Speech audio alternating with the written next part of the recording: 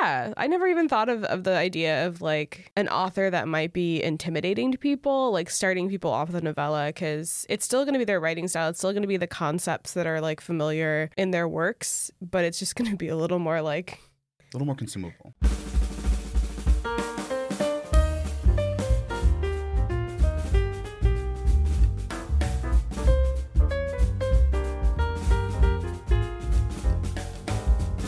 Welcome back to another episode of Sterling Municipal Library's podcast, where we talk to you about books we'd like to recommend. And today we're going to be talking about books for people who are a little bit commitment phobic. You know, maybe you can't agree to sign up to like a 600, 500 page book, but if you keep it in that sweet spot of under 200 pages, we've found collectively that it's a great way to serve as like a literary palate cleanser. And it's a little easier, even if you don't love the book, to be able to finish it, which is very good if you're a completionist, to be able to get that little adrenaline. So Donald rush. is joining Katie and me, and off air we have our own kind of, we've called it like a Short Kings book club, where we read short books and discuss them. And we're finding that it actually makes for a pretty interesting discussion, especially since you're not having to power through something random that you might not like. And you get a book club where most people read the book, which is much better than a normal book club where you come in and the only person who's read it is the person leading it. Is the person who picks the book. The version that everyone else is like, I got like 6 chapters in. And then how's that wine? No. Yes. We were worried that a short book wouldn't give us enough to talk about in our book club, but that was not the case. I really like the format of it. You know, like you said, I'm quite commitment phobic when it comes to books. I have a very limited amount of attention span to dedicate to something like a book. And Short Kings allows me to just kind of like really like dive in for a quick short period of time and then pull out really quickly. And then we'll no pulling out because like you finish it, right? So it's like it's and so it's really cool to be able to actually participate in a conversation because I was able to receive the information, receive the text, and like mull that over, you know? That's really cool, yeah. And I feel like people are more willing to be creative with the way they read things when it's not something they have to do for 200, 300, 400 pages. You can be a little more exacting and you can like remember quotes more easily and things like that, especially if you have your book club like a day after you read the book. Because that's another great thing about short books, if that you're reading it for something. Oh boy, can you sit down the day before and just crank that book out. Yeah. I'm also finding, so I used to feel like it was my dirty secret that I would go through really long reading droughts. And I think what would happen is I would have that magical experience where I found the one book for me in that moment. Yeah. And that's always incredible. It feels like you're getting a reading high. And then afterward, you end up with kind of a book hangover. Like none of the books are good. And nothing lives up to that expectation that you set with the previous one. I've found that these short books, I don't have to be as invested in them. I can just kind of like zip through them, and maybe I'm just not rebounding. So. Yes. Yeah, that makes sense. And they do bring something interesting to the table. And if anything, like the idea of novellas and the way that they're set up and their general like quirks, I guess I will say, because a lot of times novellas, like you don't have a lot of time to talk over stuff. Yeah. And as we were finding when looking up books, a lot of novellas are science fiction and fantasy. So it's literally this snapshot of like an idea or a place or a person or a thing. And you get this like glimpse into it way more than you would in like a novel. Like it is almost, I feel like most novellas have to be like this very like constrained time period or like subject matter, because there's just not enough time to talk about anything else. Absolutely. The format requires that you get to the point. Like, there's a certain number of beats that you have to hit if you want to tell a good story. Yeah. And in a novella, it's like, okay, we have to hit like those major ones. All the extraneous details can be left out, which can get very bad in the sci-fi genre. Frustrating. Just constant like exposition dumps and whatnot. Yeah. A sci-fi novella is really cool because you really get to like jump into their world and look around and then, you know, hop on the next ship out of space so you can go to a new fantasy world. I find personally one of my favorite like genres to explore with short books is horror. Yes. And it's because a novella, you only have the space to introduce a handful of characters. So whatever happens to those characters is a lot more impactful because you're kind of invested in them. Versus larger, longer tomes, sometimes you just kind of have filler people thrown in there as like fodder. So yeah. And I also think with horror that sometimes the limitation can make something more creative and more visceral. I feel like a lot of times with horror novels, they try to explain too much. Like I'm sitting there and I'm buying into whatever like creepy concept they've put before me. But then they are like, and the history behind it is, and this is what happened before. Like, and I'm just like, I don't really need to know that. Like I am here to get scared. And I don't need to know why the thing is scaring me. I just need to know that it is. And I think novellas are the perfect little like constraint. I think a lot of people will say that even about Stephen King's work, that his novellas and his short stories are way more impactful than some of his longer books, because his longer books tend to get too in the weeds. Like, and he tries way too hard to make everything interconnected. Not everything should be connected. He's like, no, the king of verse. My baby. Oh god, I love that everything's like a verse now. It's great. Yeah, everything is a verse now. But yeah, no, and I think novellas, when I was younger, I didn't really read them very often. It almost felt like it wasn't like worth the investment. Like I would be like, it's such a short book. I was a real reader. I still am, but now I also have other hobbies. And it felt like if a book was short, like that maybe it wouldn't be worth it, or maybe like, and it can be frustrating when you are in a novel that you really like, a novella that you really like, because it does end early. Yeah. And then you're just like, well, I guess that's the end of that. The only time I didn't have that experience was with the Murderbot Diaries, because it's a series of novellas. So I was at least like, I can come back. Thank you. I've always been a novella guy. I've always liked I preferred the shorter format of books. And for a while there, I had gotten so caught up in, because I was doing the YA thing, and I was reading a bunch of YA novels, and they're at least 400 pages long. Oh, yeah, they really range. Like 300 to 400 is like the norm. Yeah, and so I had gotten accustomed to that. And so when I switched back to like an anthology series, we would dive into this world. Like, so N.K. Jemisin's anthology, How Long Until Black Future Month, that one was so good. All of the stories were fantastic, but the only problem was they ended so soon, and I was so mad. And I will say a short story does that to me way more than a novella does. Like a short story, everything we said about novellas, but like double. Like if you're really bad at commitment, you can do short stories, because they may only take you one sitting to finish. But at the same time, again, you sometimes run into the short story, like the perfect archetypal short story that is like, yeah, it ended the way. Like it ended well, but everything was so good that I just want more of it. And that can be, I think that's like, if I had a pros and cons list of like why to read and why to not read short stories and novellas, that would be like one of the only cons. It's like sometimes you'll run into one that you really like and that's it. But you know what? Life is lost. So you got to get used to it. So how about we talk about specifics? Are there certain ones that you would recommend to people if they're wanting to kind of dip their toes in the novella water?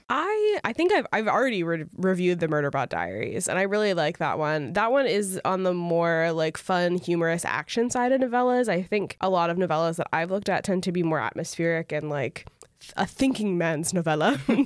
Whereas Murderbot Diaries is truly like, there are parts that make you like think, but a lot of it really is just a fun, funny, quirky action story set in space, which is nice, and it's very refreshing. I think we also, Becky Chambers has a number of novellas, and she does novella series as well, and those are very good too. Those are also sci-fi, but they're a little more like I said before, atmospheric, like things are happening, but sometimes it's just about vibes in her books.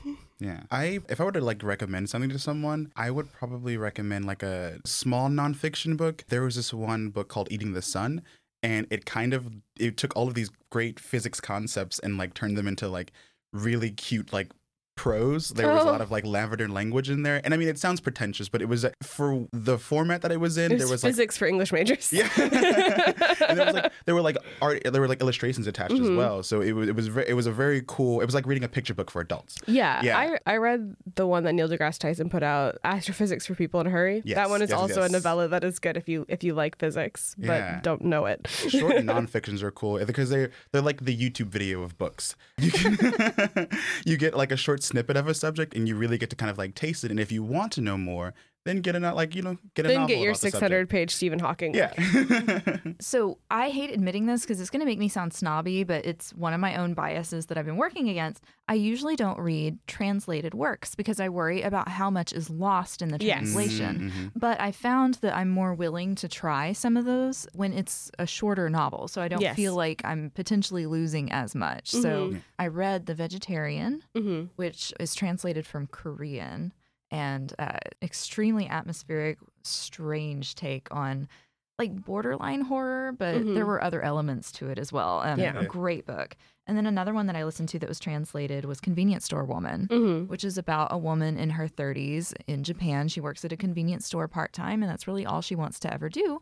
But everyone that knows her kind of treats her like there's something wrong with her because she doesn't have any drive to get a husband, have kids, do anything else with her life. Okay. Like she's a very good convenience store woman, and that's really all she aspires to be. And I found her voice delightful, but that kind of character wouldn't be able to carry a full-length novel. Unless something else was happening. She would eat steaks. Yeah. I like what you said about translations because I feel the same way. It requires someone who has a mastery of 2 languages to be able to correctly translate. And I think maybe novellas also, they're just not necessarily easier to translate because I do think novellas can be a little more experimental than novels are, but it's shorter, which I feel like has to help when you are that in depth and like in translation, because I don't think people realize that translating like concepts that don't have words from other languages to a different language that doesn't have the same culture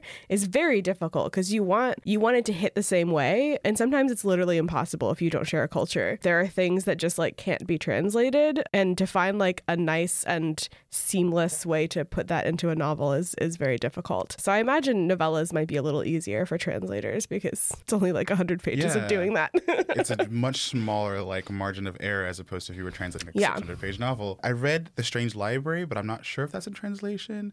Yes, I think it is. Yeah. Okay, cool. Murakami? Still on my to read list. Murakami. Yeah. It's I think one of the first translations I've read like ever. I can't say ever, but it's one of the ones that I've read and it was like, oh, this is cool. I feel very much steeped in a culture not my own. Yeah. And because it's kind of like, oh God, it's a horror novel. It's like a psychological horror novel, but it also feels kind of like magical realism. The kid, he ends up in like the strange library, of course. Like he goes through the dungeons and everything. And it was just the entire atmosphere the entire time was just, it was very like isolating. And it was very, I don't know. It was so strange to use the pun. It's strange.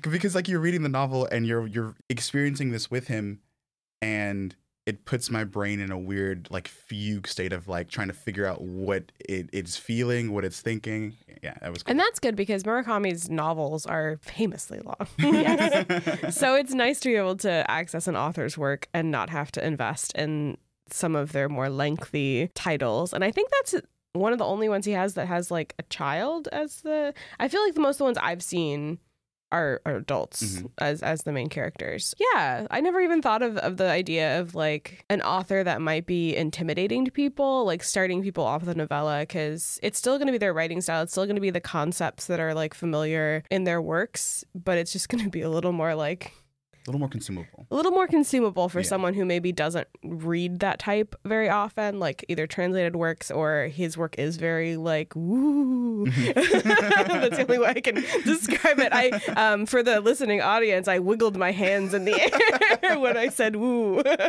like a wave of some kind. But yeah, I don't really know how. It's one of those things where I just want to walk up to people and be like, just trust me, take this book. Take this book and read it. It's a novella, so you have to do it because it's only 115 pages. Exactly. It's such a small commitment. Because I guess we can like do a mini behind the scenes. We have had 2 meetings of our book club. The first book we read was The Annual Migration of Clouds, which was pretty good in my opinion, but probably different like stylistically than what I would normally read. And the second book we read is, oh gosh, All the Horses of Iceland. All the Horses of Iceland. Yes. Here's the thing.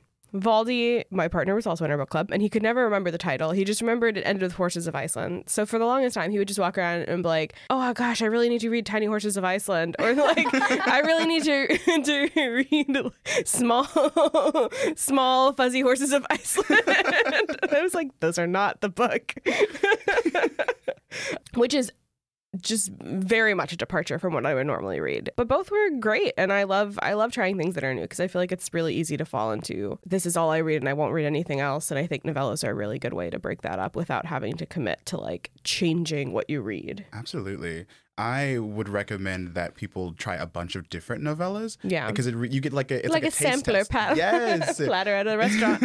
You get to taste different writing styles, different genres, different story plots. Like, it was so cool. I read this one book called Fox 8, and it's essentially the perspective of a fox who is like with his troop of foxes, but their land is being kind of like bulldozed to build this new subdivision and like a mall and whatnot. And so his interactions is like, oh, humans are moving in. They look so cool. They have all these like different things. But then like, so he's a wild fox and he ends up in the mall because he's like, I want to see what this mall is like. And of course that does not go well. And then he learns humans are bad. I don't like humans anymore. And so he finds a new pack of foxes and they're just like, well, not all humans are bad. And it was such a cool writing style because it was written in this sort of, is poetic prose a thing? Yeah, absolutely. Okay, great. That it was written in that kind of style where it flew like a poem, but it wasn't written like. Another small trend I've noticed with novellas is there are several authors who will go back and revisit classic either short stories or tales and either insert new characters in them, or even some of the more problematic ones they will update and modernize. So one of my favorite examples is the Ballad of Black Tom, which is a retelling of the Horror at Red Hook,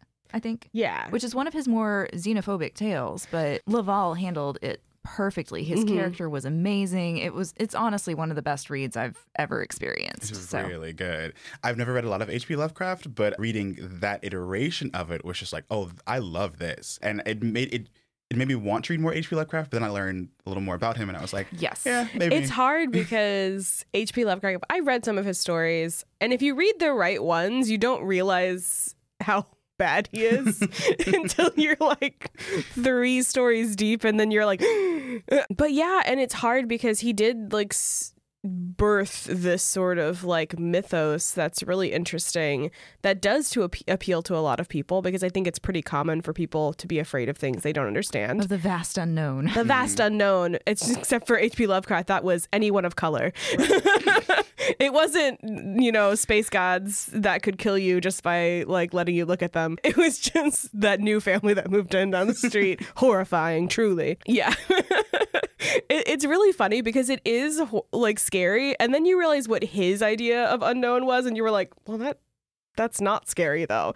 Yeah. Like, I was thinking like, if I was stuck in a expanse of space and like horrific creatures that couldn't be described by my human brain. No, he's just like, no, I mean immigrants. And you're just like, ooh. Gosh. Well, that's not scary at all, H.P. Lovecraft.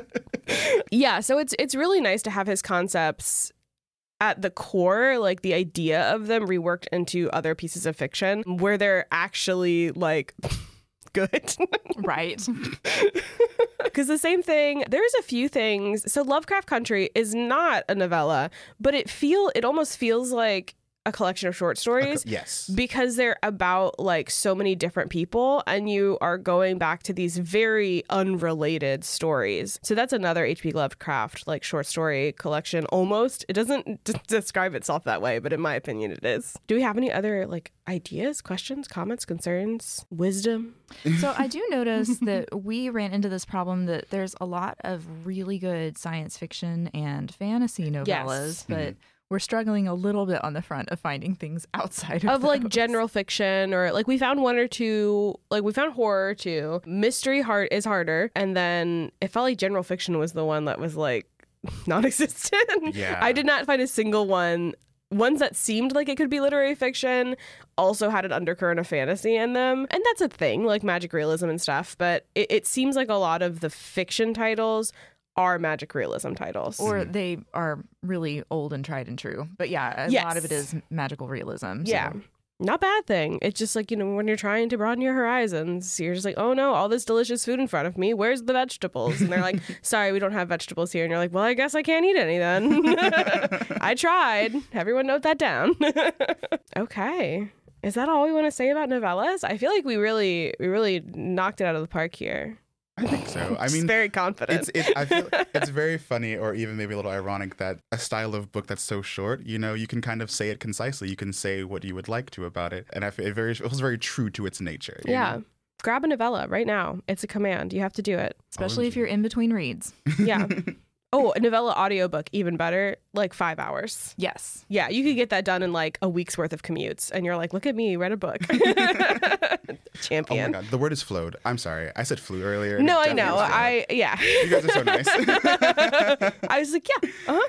Yeah, sure. I want the world to know I can speak English. I've been doing it for 26 years now. I'm it's a learning process. See, I'm going to grab that, and that's going to be the front of the podcast. You being like, I want the world to know I can speak English. Perfect. I love it. That's all we can really say about novellas. All right. Well, thank you so much for joining us, and stay tuned next week for more fantastic book recommendations. Bye.